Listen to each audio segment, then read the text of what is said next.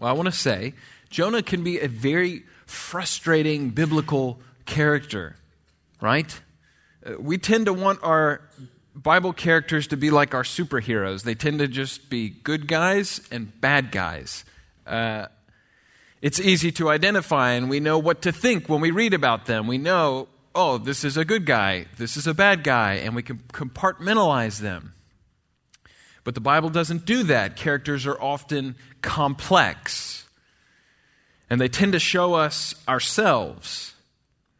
The only constant is God the Father, God the Son, and God the Holy Spirit. He is the only constant. He never changes. He never compromises. He is the one that we want to know about. He is the one we want to follow. We last left Jonah in the belly of the fish. I don't even think last week we mentioned the fact that at the end of chapter 2, he is vomited out. It's a beautiful picture.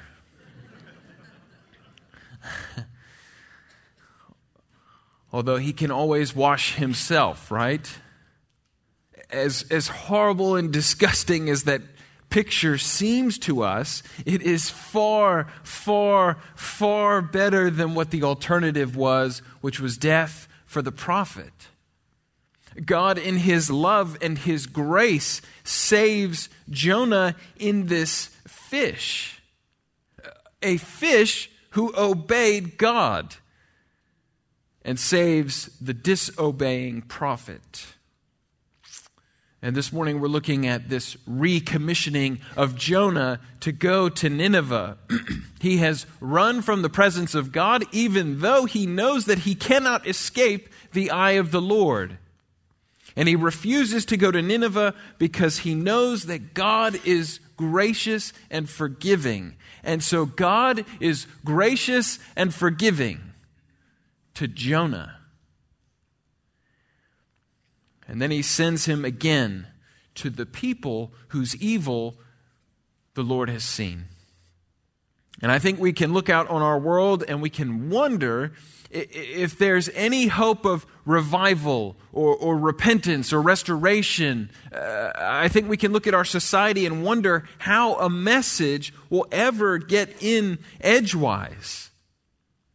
Sometimes I unwisely poke my head in on the comments sections of debates that are taking place on Facebook or whatever it is, or in a news article, typically about religion or politics, and I quickly have to run and close the door and escape because the whole thing is so explosive, and you want to come in and you want to give people a word of calm and a word of hope, and you want to give them helpful words, but you'll typically just get your head bit off by both people, and then you'll wonder why you went in there in the first place.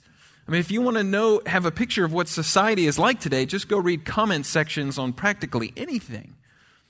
And to be honest, there are moments when sometimes I think, well, good. I'm glad that these people are so angry. I hope they get more of what they deserve. And I have my Jonah moments. And I begin to think that people are too far from the grace of God, that they don't deserve it. And the fact is that they don't deserve it. But neither do I. And I need to get my head in. I need to have a belly of the fish moment where God reminds me of the grace that He has poured out for me. Where God reminds me that I am not perfect. Where God reminds me that, as He will with Jonah in chapter 4, that everyone is created in the image of God. They all bear the image of God. The irony in Jonah is almost comical. The mariners, the seafarers that he's with in chapter 1, they had that tribal, territorial view of their gods, right? And ultimately, in some sense, they recognize the sovereignty of Yahweh. In some sense, they recognize God is who Jonah said He is. This is my God. He is the creator of the heavens and the earth. And they begin to recognize your God might actually be God of everything in the creation. And yet Jonah is the one with the territorial view of Yahweh. He's supposed to look after only his people. That's what God is supposed to do. He's only supposed to look after the Jews. Send me to the Jews and I'll give them a message of repentance. Don't send me to the Ninevites. They're not our people. They're not your people.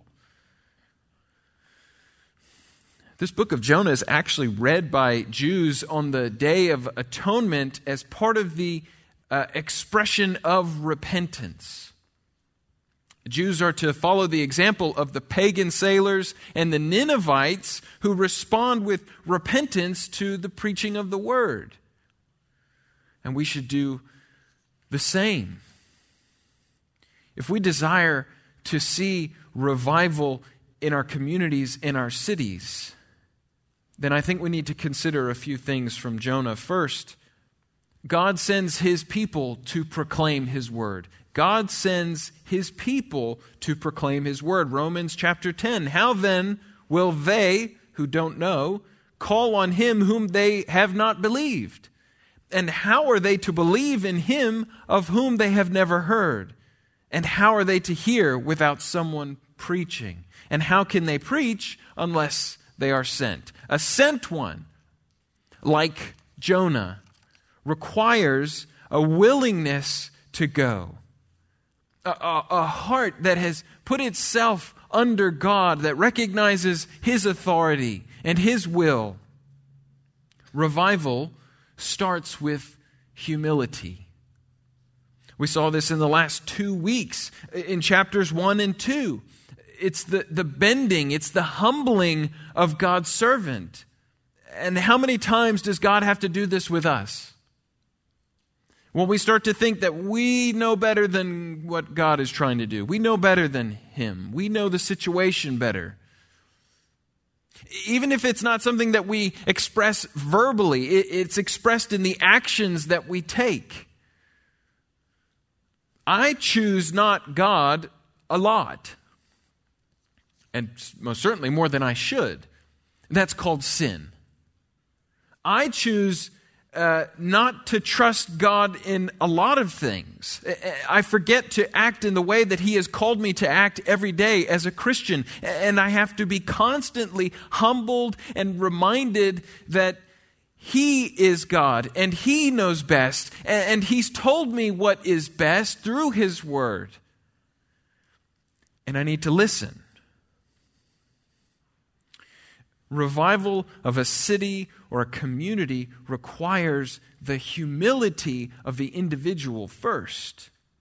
Whoever God sends to Nineveh, that person has to have an attitude of humility before the salvation of people takes place.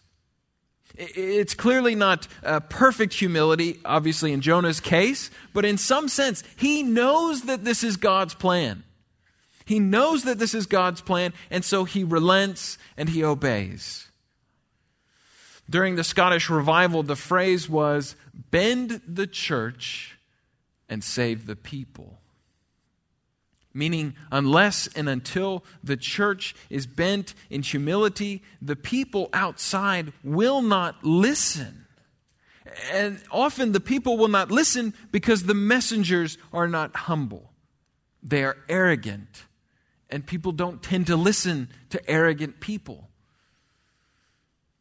If our message is for us only and we bar the gates from people coming in to hear the good news, then we are no better than Jonah. It does not mean that we change the message, that we water down the message. That remains the same, but we should be people who long to see the nations coming into churches to hear and learn about the one true God. I saw an interview the other day, and maybe some of you saw it as well, where Anderson Cooper is interviewing Stephen Colbert.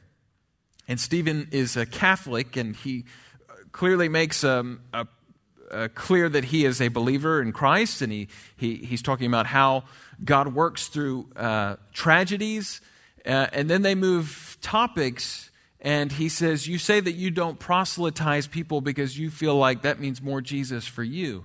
Now, Stephen Colbert's got a very dry sense of humor, so I couldn't tell if he was joking, because I don't have a great sense of humor, as all of you know, as you don't laugh at my jokes. But I don't know if he's joking or if he's being serious, because that's a very dangerous thought to have.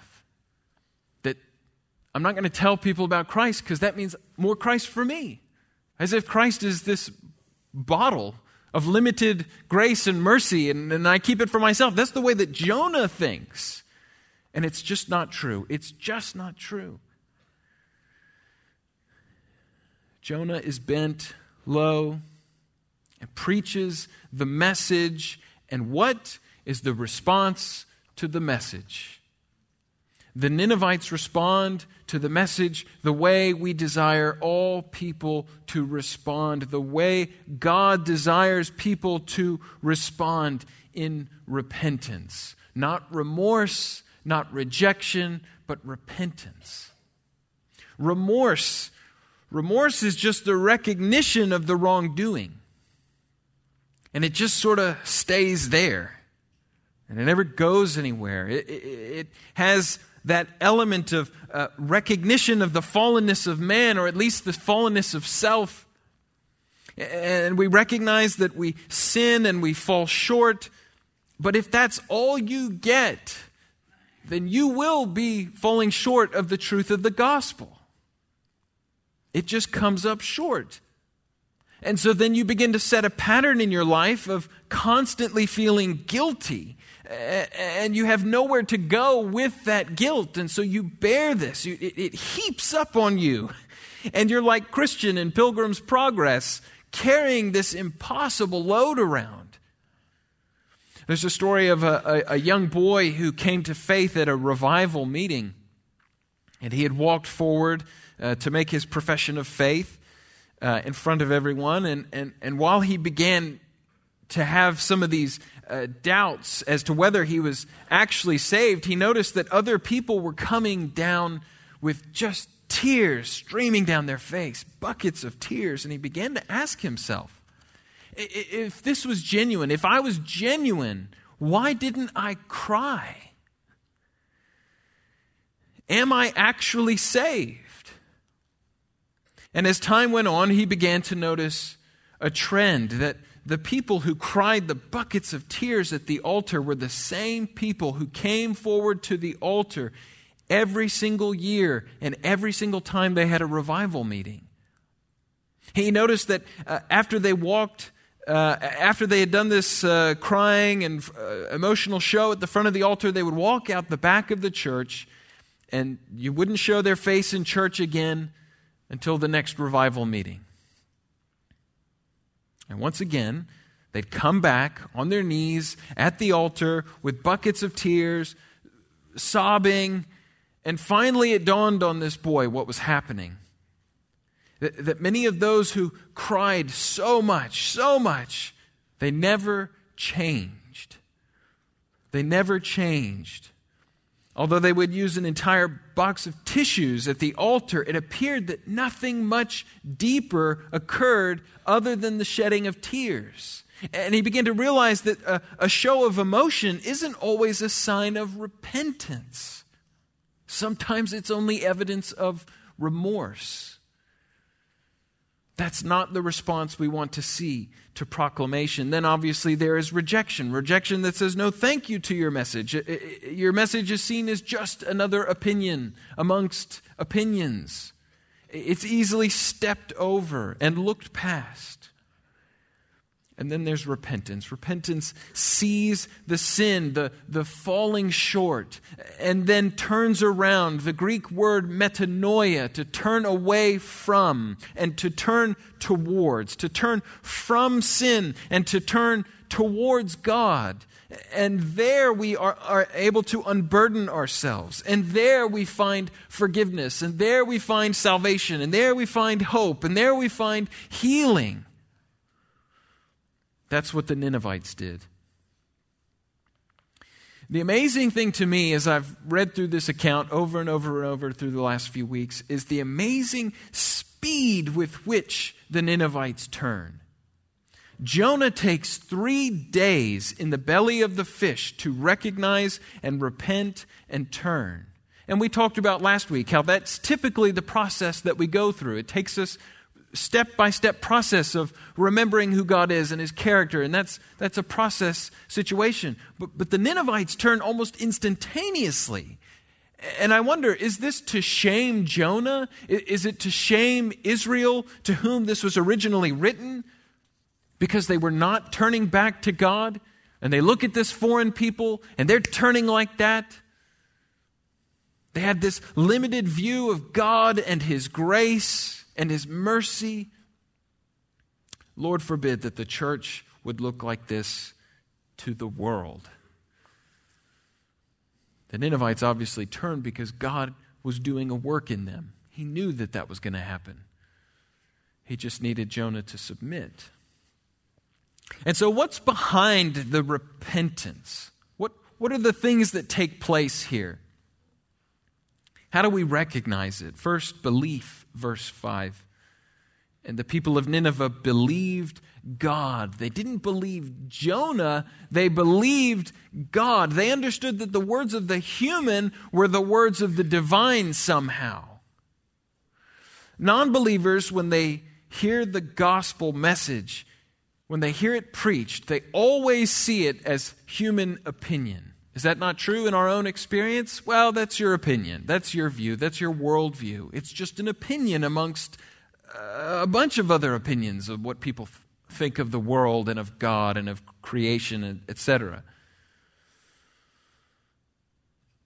But when the Spirit begins His work, those eyes are opened and they start to see that it's not just a human opinion. This is actually God speaking to us. So Paul can write to the Thessalonians, and we also thank God constantly for this, that when you received the word of God, which you heard from us, you accepted it not as the word of men, but what it really is, the word of God, which is at work in you believers. So belief was behind their repentance. There's also appearance, is there not? That outward demonstration, the putting on of sackcloth and sitting in ashes, symbols of signs of mourning and regret. Even the king is involved, which is important because he embodies the nation. And even the animals that were involved. Why? What a strange concept. In an agrarian society like this, if the animals were all clothed in a sign of repentance, you could not escape it. It would be everywhere you look. It would be everywhere you went. You were constantly being reminded of the spirit of repentance, the decree that the king has made. It's visible. Those symbols are always in front of you. It's like when we have a national disaster like 9/11 or Pearl Harbor, and all the flags are at half-mast. It serves as that constant reminder of what has taken place. Now, if it stopped with those two things, belief and those outward signs, then it would just be remorse. But repentance is change. It's change of heart, it's change of mind, and it's change of behavior. And we see this in the decree of the king. Let everyone turn from his evil ways and from the violence that is in his hands. Who knows? God may turn and relent and turn from His fierce anger so that we may not perish. Belief, appearance, and the act that shows repentance. And this continues all the way into the New Testament. It has always been a call to repentance. What we don't want is a repentant-less Christianity. It is part and parcel of the gospel message to call people to receive the forgiveness of sins by God's gracious hand, and also to turn away from their evil ways. Finally, Jonah is given a message to preach. Part of me wonders why God goes to such lengths with Jonah to get him to do this task. Surely there was some other prophet who would have willingly gone and probably have been excited at the opportunity. Surely there's someone who was capable. And God could have done that, but he doesn't. He sticks with Jonah all the way through. And so this man, with all of his issues and his relationship with God, who has this sort of national pride, national jealousy, a view of God that is small, that God should only care for his people, God sends this man in, and he preaches 8 words, and 120,000 people turn to God. Here's the biblical truth that is underlined. We have to remember that the power of the gospel message is not in the messenger. It is in the message. That's why Paul can write in Romans 1, I am not ashamed of the gospel, for it is the power of God for salvation to everyone who believes, the Jew first and then to the Greek. Even Paul didn't think much of himself as a public speaker.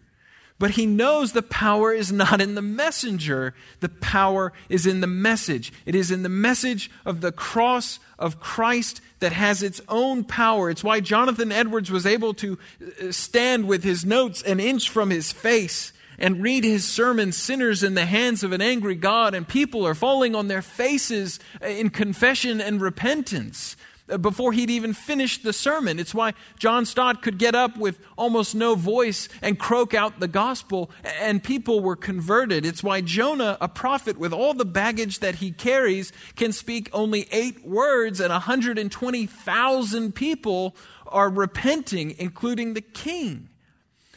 Now, I'll admit, it is a great comfort for a preacher.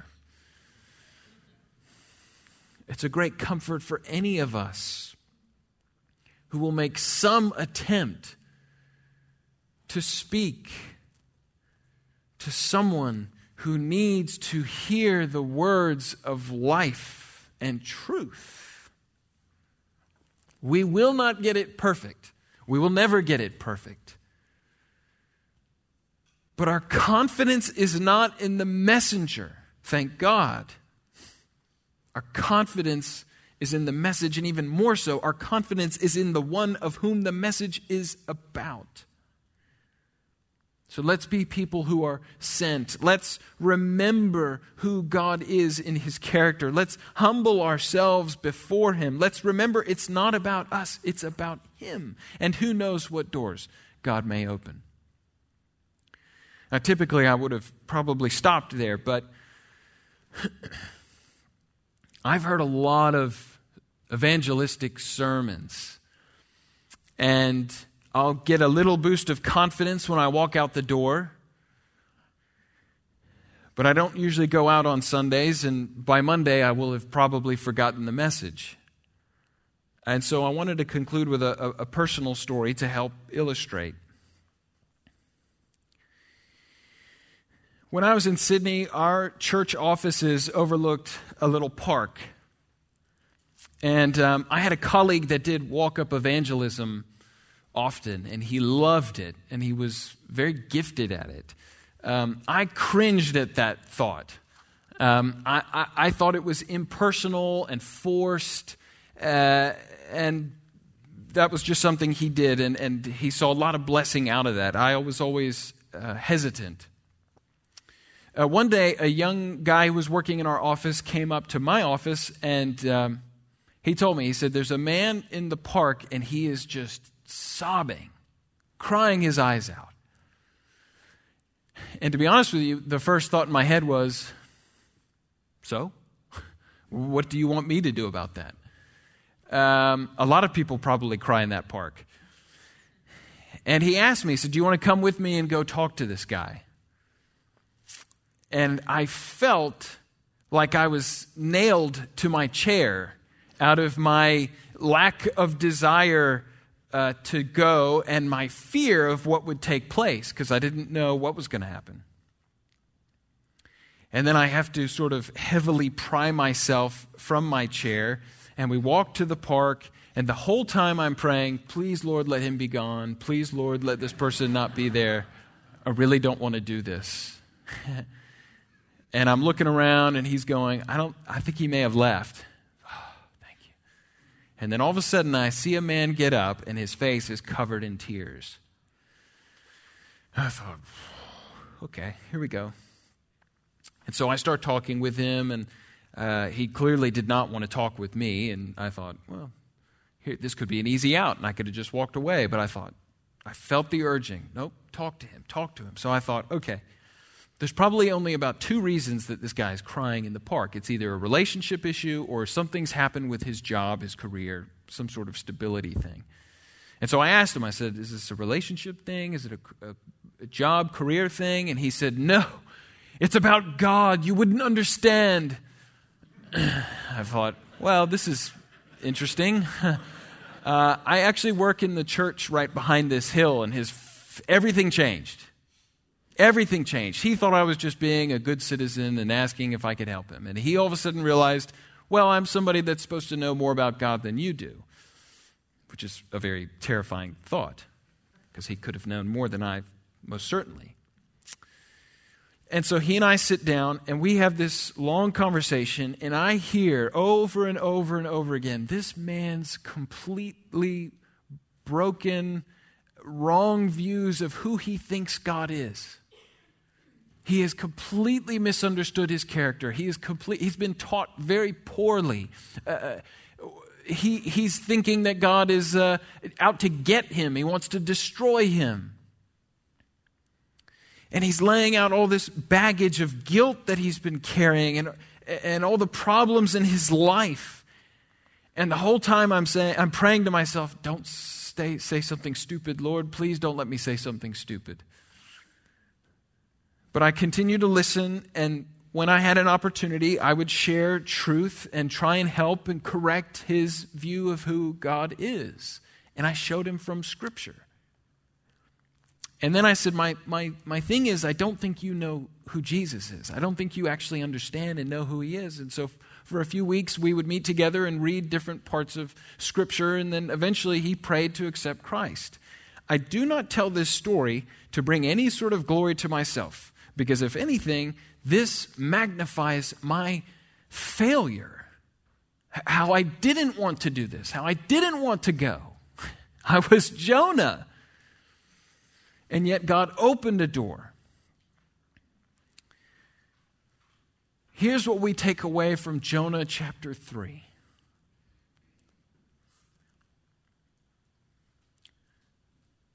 God cares about people. And that includes you. He wants what is best for you, and it's often not what you think is best for you. God wants people, and he speaks by his word through his Spirit about his Son through people to people. And so the question and the challenge, at the beginning we talked about the complexity of Jonah. And so we are not going to do this perfectly. But the question is, where are you placing your trust? Will we be like Jonah, who is trying to escape his presence and has to be reined in? Or will we have hearts that, because we have been repentant, and we have received that grace and that mercy, and we know what it feels like, and we begin to have a better picture of what God wants. And so he puts that desire in us to see people who are not like us, people who look very different, come to that same saving knowledge, come to that same point of repentance. That we could be like Isaiah, who says, "Here am I, send me, send me. Send me." Let's pray.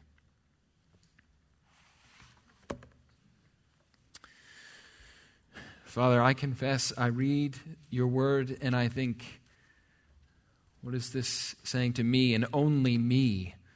I want the application for me, and it's about me. And your word does speak to me, and it says it's not about you.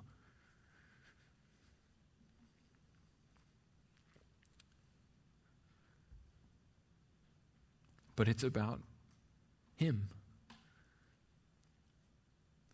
For Jonah was given a message, but we've been given a greater message, and that message is the Son himself, who is the Logos, the Word.